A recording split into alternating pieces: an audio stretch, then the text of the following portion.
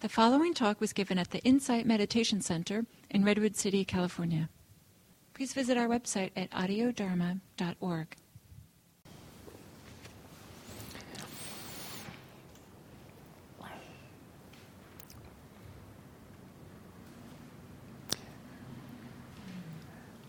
I was invited to give the second talk of the day, partly because I'm one of the few senior students that works full-time in a conventional 9-to-5 type job. And so I'm going to talk about that somewhat, but I think that it's really sort of an artificial distinction. Because as Kim was saying earlier, that we're all involved. We all have our livelihood. We all have our lives and how we engage in the world. So I realize that the things that I'm going to talk about are really universal. But I'll start by saying a little bit more about what did the Buddha say about right livelihood. And one of the things that the Buddha said that's most widely quoted is those things that are clearly not right livelihood.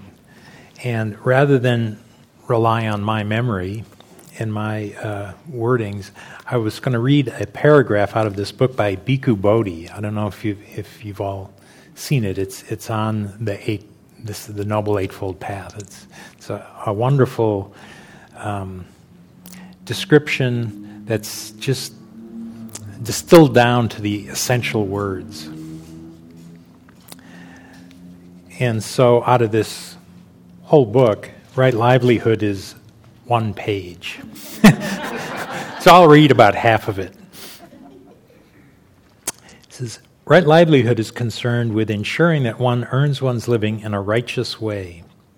For a lay disciple, the Buddha teaches that wealth should be gained in accordance with certain standards. One should acquire it only by legal means, not illegally. One should acquire it peacefully, without coercion or violence. One should acquire it honestly, not by trickery or deceit, and one should acquire it in ways which do not entail harm and suffering for others. The Buddha mentions 5 specific kinds of livelihood which bring harm to others and are therefore to be avoided. Dealing in weapons, in living beings, including raising animals for slaughter as well as slave trade and prostitution, in meat production and butchery, in poisons, and in intoxicants. He further names several dishonest means of gaining wealth which fall under wrong livelihood, practicing deceit, treachery, soothsaying, trickery, and usury. Obviously, any occupation that requires violation of right speech and right action is a wrong form of livelihood, but other occupations such as selling weapons or intoxicants may not violate those factors and yet be wrong because of their consequences for others. So, I suspect, I don't know you all, but I suspect that most of you probably don't fall into those categories that the Buddha said were not right livelihood.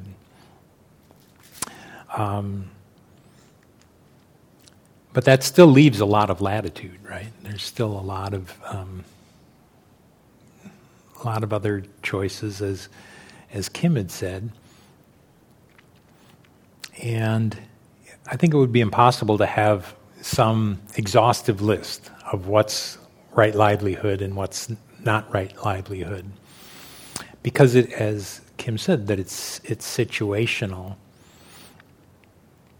I have a friend who comes here sometimes who's a former Catholic, and he often asks me the question, so what's the Buddhist's position on this and this and this? Like there's some set of rules. Like, okay, what's the rule about doing this? And what's the rule about doing that? And I have to tell him, well, So first of all, I don't know about all areas of Buddhism. There may be types of Buddhism where there are a lot more rules. I don't know, maybe Kim or Chris have come across some of the other areas. Just the other day, somebody who's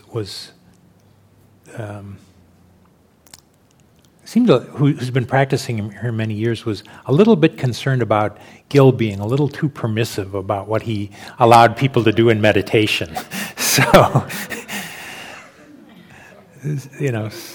so sometimes we seek somebody to tell us what's right.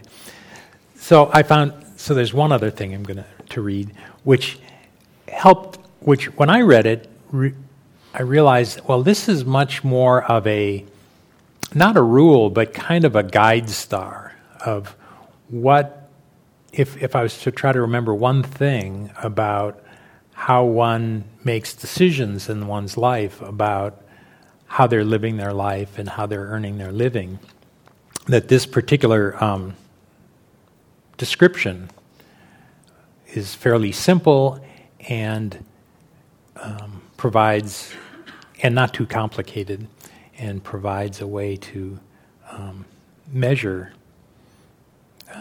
or to weigh one's decisions. And this is from Bhante Gunaratna, which is kind of the other book that we have for this series.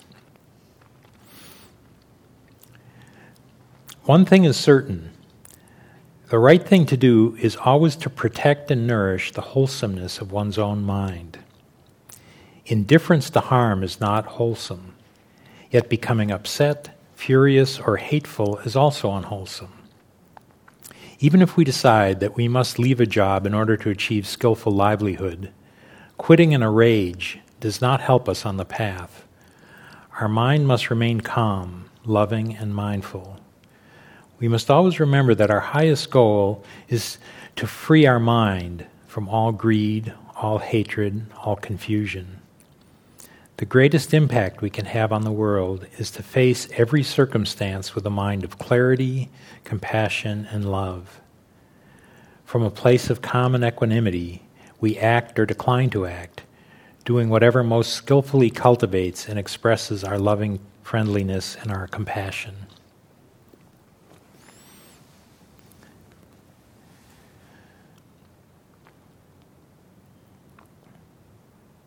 So just keeping that in mind, I think it's similar to what Kim said, that paying attention to what are my actions doing to the state of my mind. Are they creating agitation, unrest, ill will, or are they cultivating tranquility and goodwill and harmlessness?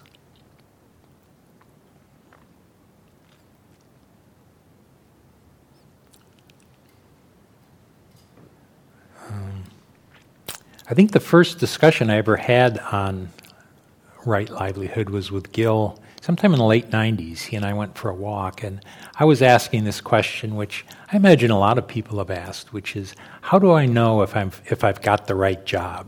How do I know? Is this it? Could I be doing better?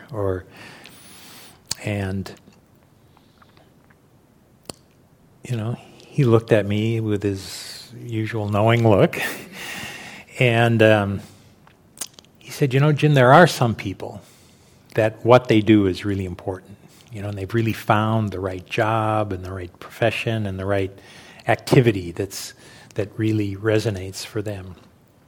But he said, for you it might be not so much what you do, but how you are. And when I heard him say that, I felt like I got the booby prize. I was hoping for some really, here's how you're going to do it. How I am? What's he talking about? So it's only taken me about another 16 years for that to kindly soak in and realize, oh yeah, how I am is what's important. Not so much what I do. I mean, clearly the things that the Buddha had laid out about harming others, deceit, and things like that are not going to be helpful in the long run if what's most important to me is cultivating a heart and mind that's free, that's not caught by greed and not caught by ill will and not caught by delusion.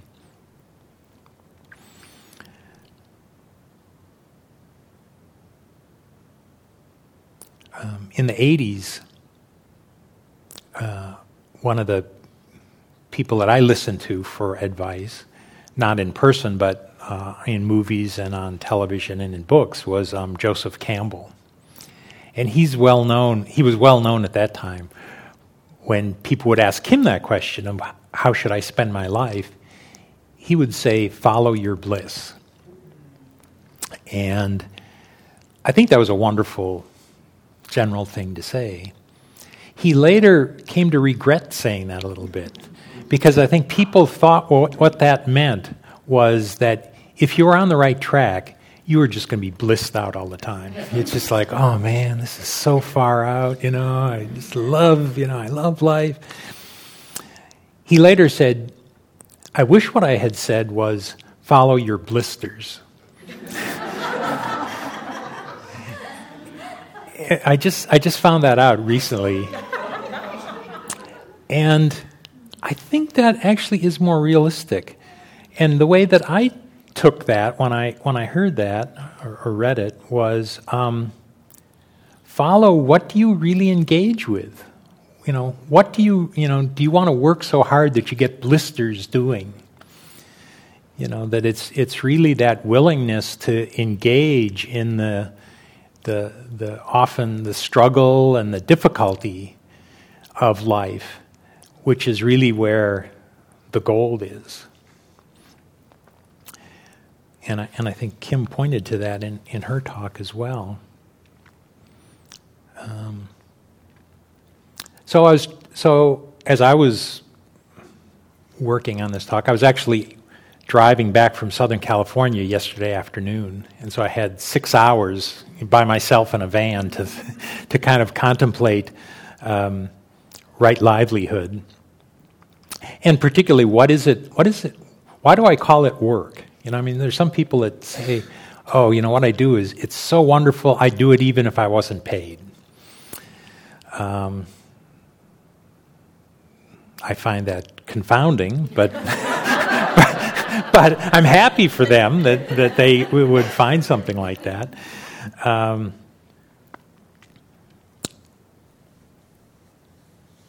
I realized, I was telling Kim this at lunch today, I had one short period in my life, the summer between that I was 22. I had just finished my undergraduate education, so I no longer had any schoolwork to do.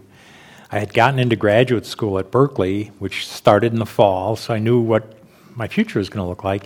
And in the summer, I was living with my parents. They were feeding me. They were providing me with vehicles. I had a job in a factory, which started when I punched in at 8 in the morning, and it ended at 4:30 when I punched out. And the rest of my life seemed to be completely without responsibility. And it felt so free to just not, nobody was counting on me for anything. And I thought, that's what happiness is. So, and of course, as soon as I got to graduate school in the fall, they told me I'm going to teach, and I had to do research and everything else. So that period, that was a short, sweet time, but I realized living a life without responsibilities is really maybe being in that the following your bliss period but now I'm more into the blisters. So I was thinking about what part of my job is the most challenging. Where is it that I struggle? And what I realized, it's in the areas of commitments, agreements, and responsibilities. And I realized that those are areas that all of us, whether we want to admit it or not, things we encounter, whether we're working in a job, whether we're caretaking, volunteering, being a student, being a teacher. All of our life involves either explicitly or implicitly having commitments primarily to other people and agreements with other people, and having responsibilities for getting things done. How I struggle with that is that all of that sounds fine. Some of the things, like when I took my job with the federal government, there's forms. Okay, you agree to follow the laws of the United States, be drug-free. We have ethics training every couple years. How we treat each other in terms of non-harassment and non-discrimination. Where the struggle is for me is those ideals of commitments and agreements and responsibilities when they run up against a human life. You only have a finite amount of time. You only have a finite amount of energy.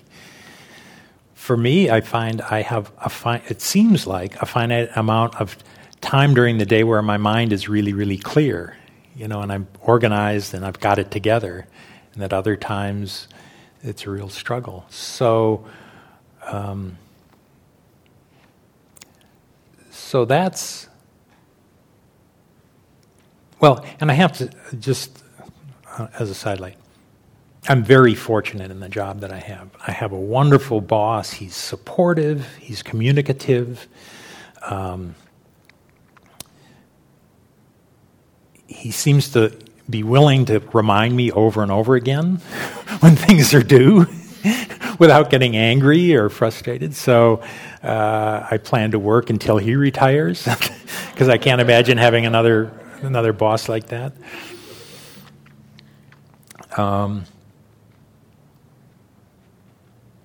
So in preparing this talk, I started to realize, that's in those areas of what agreements have I made and what things have I said that I do, is often where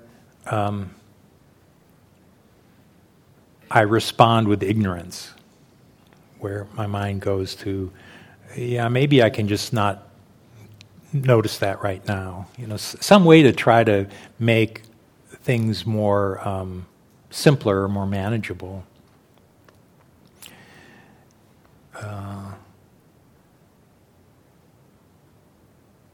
So I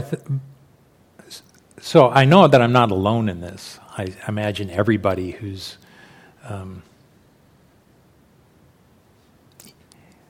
I guess short of living in a cave with no other relationships, that anyone living in relationship knows that that commitments and agreements need to be flexible and be able to renegotiate. Where was that? Just yesterday I was on the way back from Southern California. I was in a Starbucks, and there was a woman with her 3 young children, and they were saying, "But Mommy, you said you were going to do this, this, and this." And she goes, "Yes, and I changed my mind." Oh, I thought, what a great mother, just to not try to snow them with, some explanation or get them confused. Just say, "I changed my mind, and we're not going to do it that way." So, let's see. So actually, it's about time.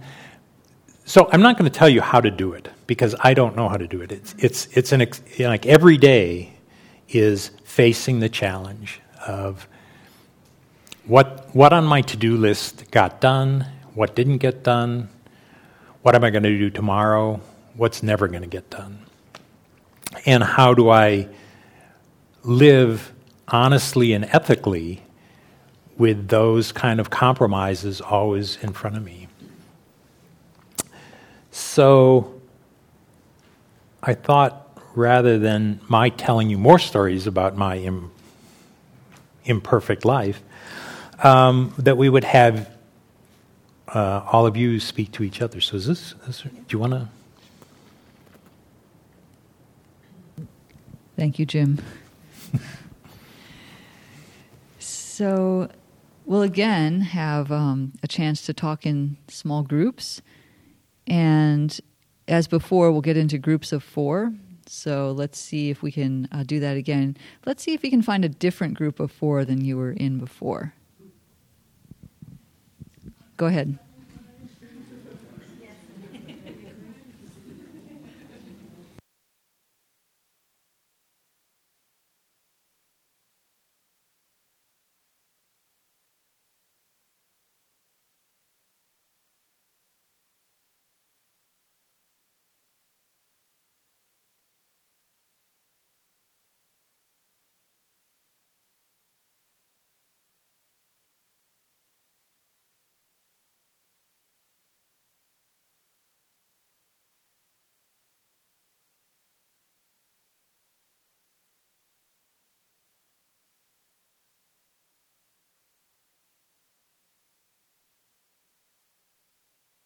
Does everybody have a group of 4? Is this microphone on?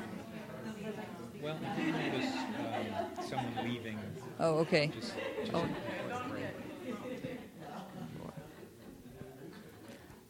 Okay, that's pretty good. Is this on? Can you guys hear this? Okay, great. So here is the question. There's actually 2 questions that are related to what Jim was sharing with us. So the first, and again, we'll have about 15 minutes. Okay. So the first question. Okay, sorry. So the first question is, what responsibilities and commitments in your life do you find challenging? And then, how do you practice with these responsibilities and commitments?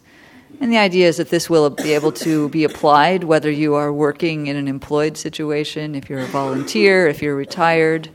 We all have responsibilities and commitments and agreements in some way. So, please go ahead.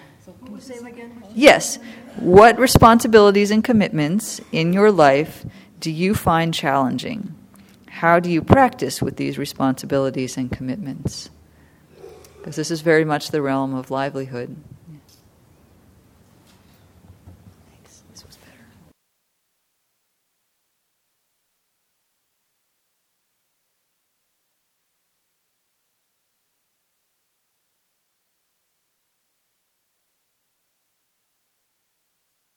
Okay, so winding up your conversations, thanking your group, and coming back to where you were sitting.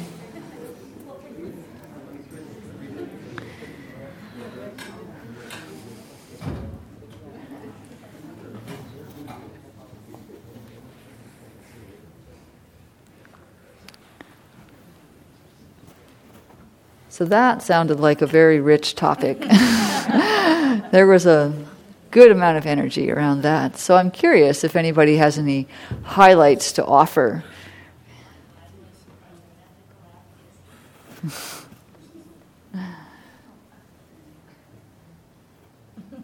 Anything you'd like to share about great insights on how we can overcome our challenges and commitments?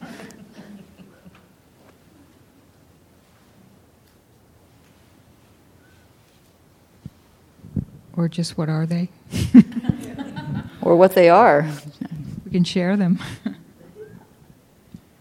And bow to and honor our challenges. There's one.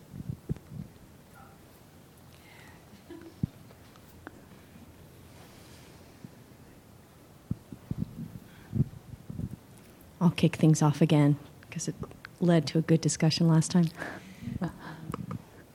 I think it was in Right Speech when one of the instructions for the exercise was to observe somebody else's self-discovery.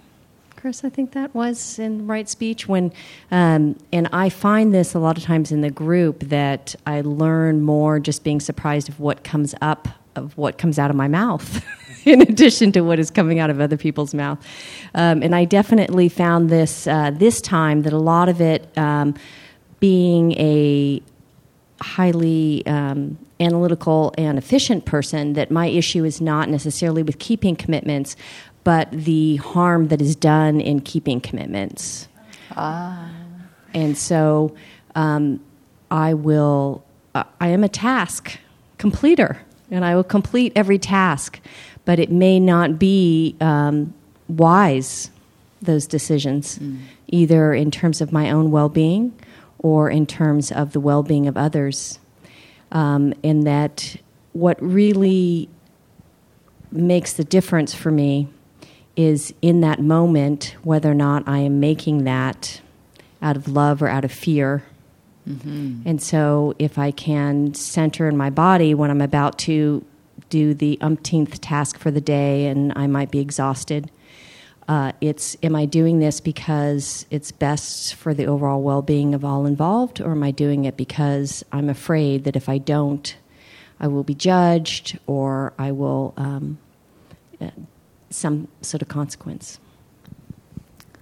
Thank you. That's very helpful. We're always encouraged not to act out of greed, hatred, delusion, or fear. Those are kind of the 4 ways if you're about to decide something that you can check. Yeah. Thank you.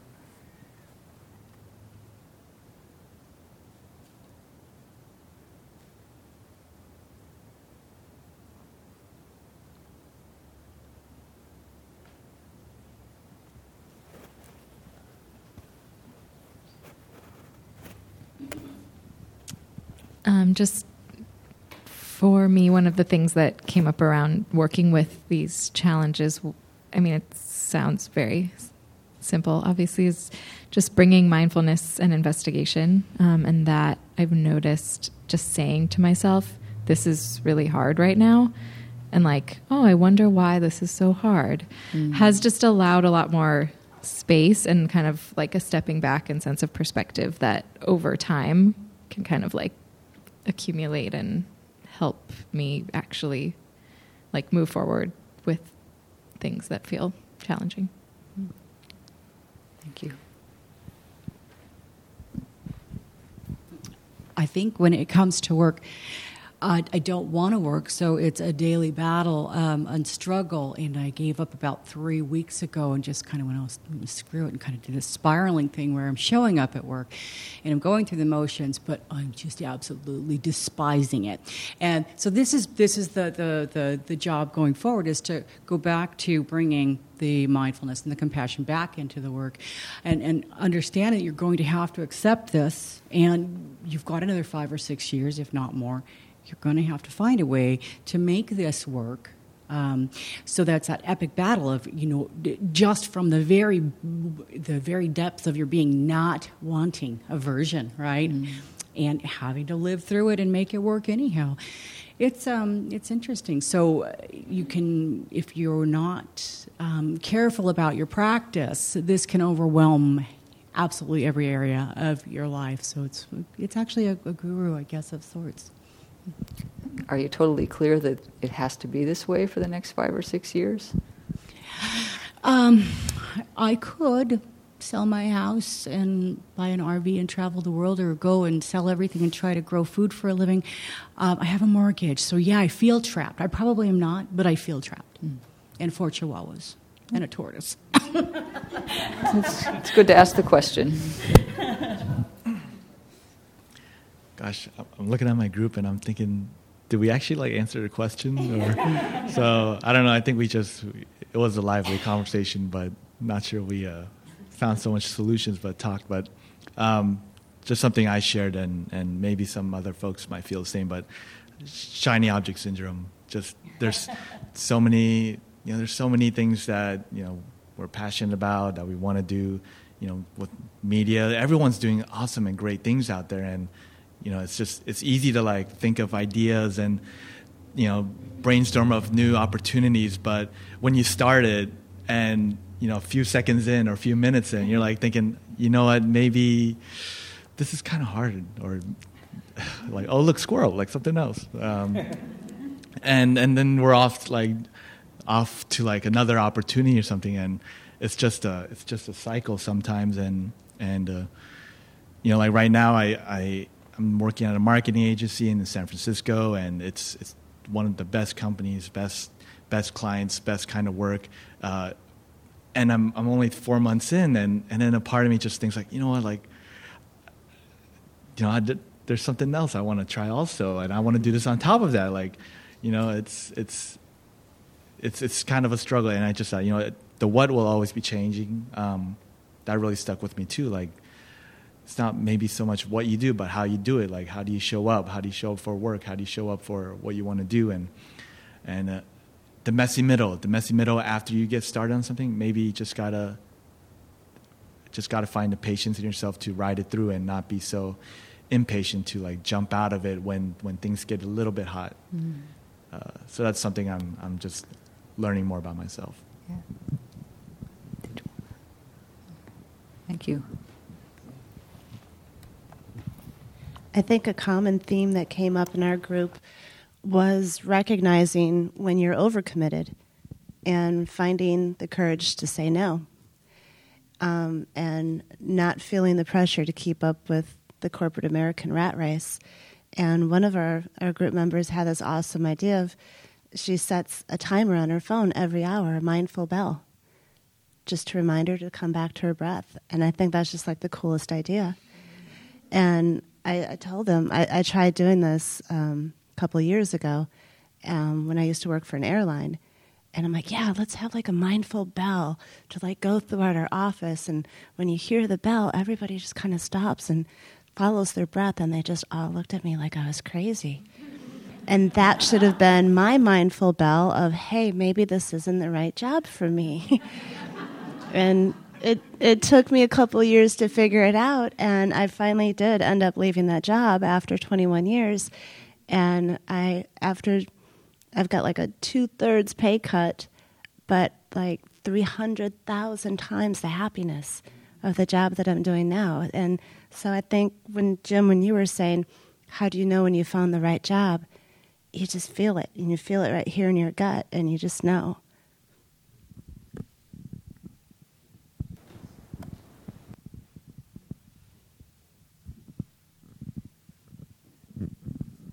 Did I see another hand over here somewhere? No. Okay.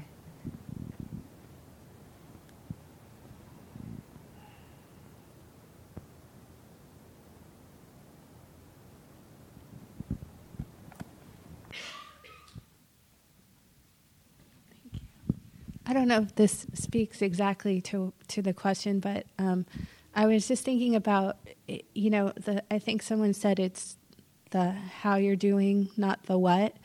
But I go to family martial arts with a 5-year-old, and the teachers there are so great with her. And when it came around Christmas time, I just remember when I was getting ready to do my little cards and gifts, and those were the ones of the people that came up for me first, because even though it's a little thing, the time that they spend with her, and they pick her up and they fly her across the room like an airplane, and they tell her how much they love her. And I mean, it makes all the difference. When I drive her home, she's just like a different person. And that, I think sometimes we don't maybe always remember in our jobs how we impact people on a daily basis. Just one little passing airplane for a 5-year-old can make all the difference. And I think that will make a difference in how she is later in life too, those interactions. So it's a big deal, those one-on-one interactions that people have sometimes.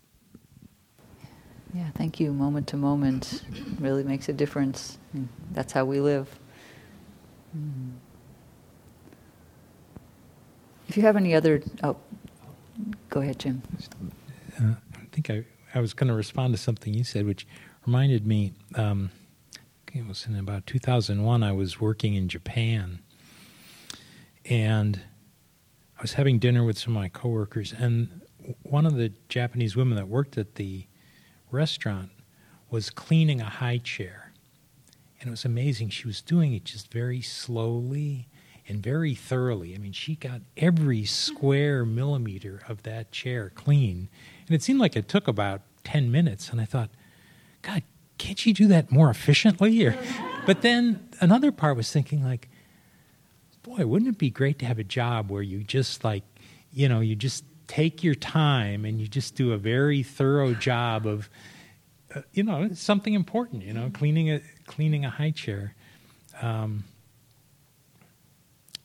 think somehow when I bring that image back in my mind, it can help me give myself permission to slow down and say, okay, I'm not going to get everything on my to-do list done today, but I'm going to do a couple of things. I'm going to do them well, and I'm going to enjoy it, or not enjoy it. But like if there's impatience, then notice what impatience is like. So just knowing that there's other ways to do things than just faster, more. That there can be great value in just doing something simple, and really being engaged in it. There was something, I'm trying to remember, I think Judy was talking before about doing things with heart. There was a baseball player, Cal Ripken. He set the record for playing the most consecutive games without ever being out with an injury. And they asked him, well, how is it that you haven't been injured in playing all of these games? And I don't remember what position he was, maybe a shortstop. And he said, because I always go all out. I always do things wholeheartedly. So when I'm going for the ball, I just go. I don't worry about getting injured or, trying to hold back. I just do it. And,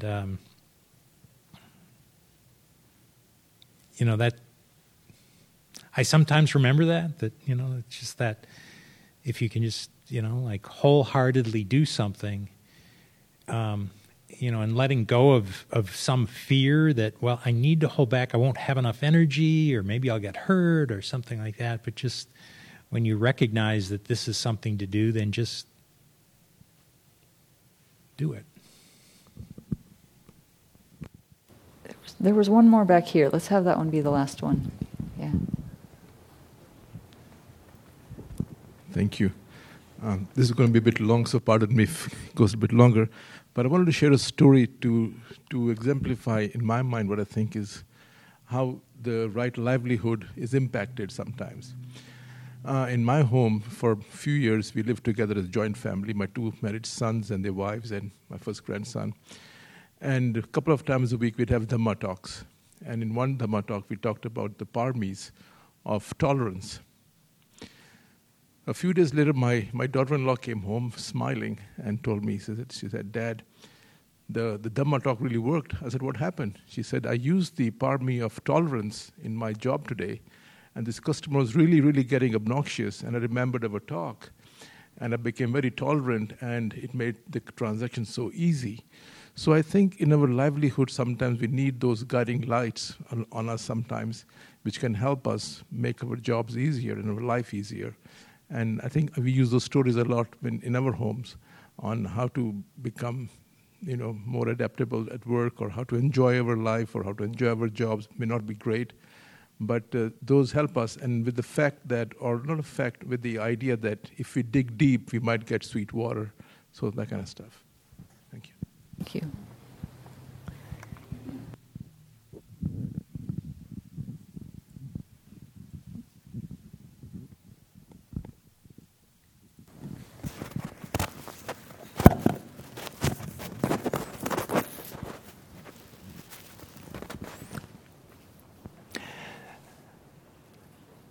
So now I'd like us all to do a short sitting, just be a few minutes to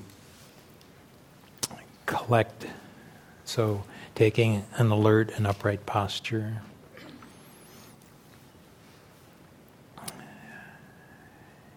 Gently closing your eyes.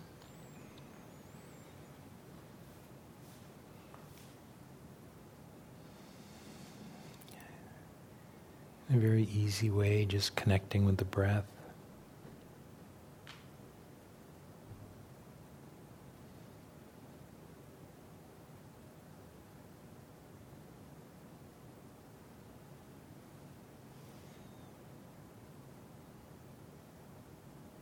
And just noticing what energy is in the body right now. I've had a lot of talking, a lot of discussion.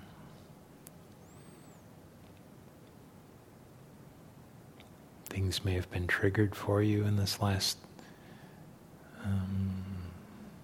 2.5 hours.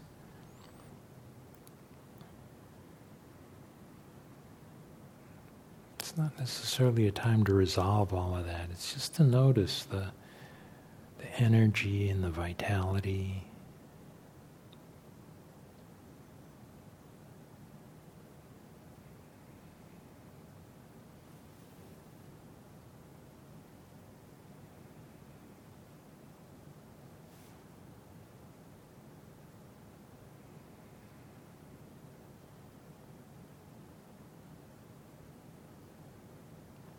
So, settling back into the body.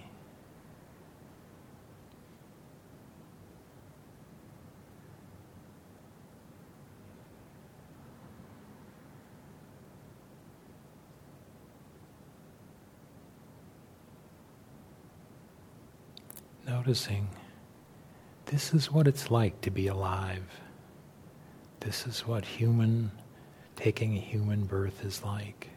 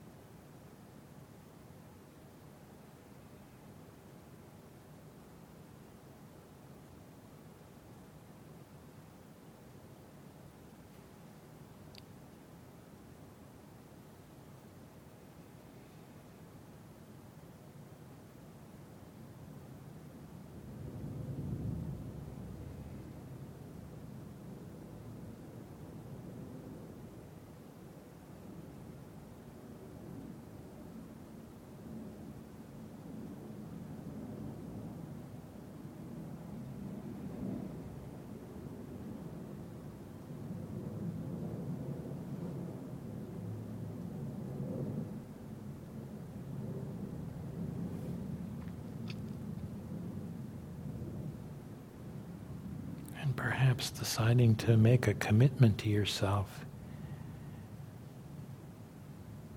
to continue to pay attention, to continue to be tuned into and aware of the body, the energies, the experience of being alive. Being committed to not missing it.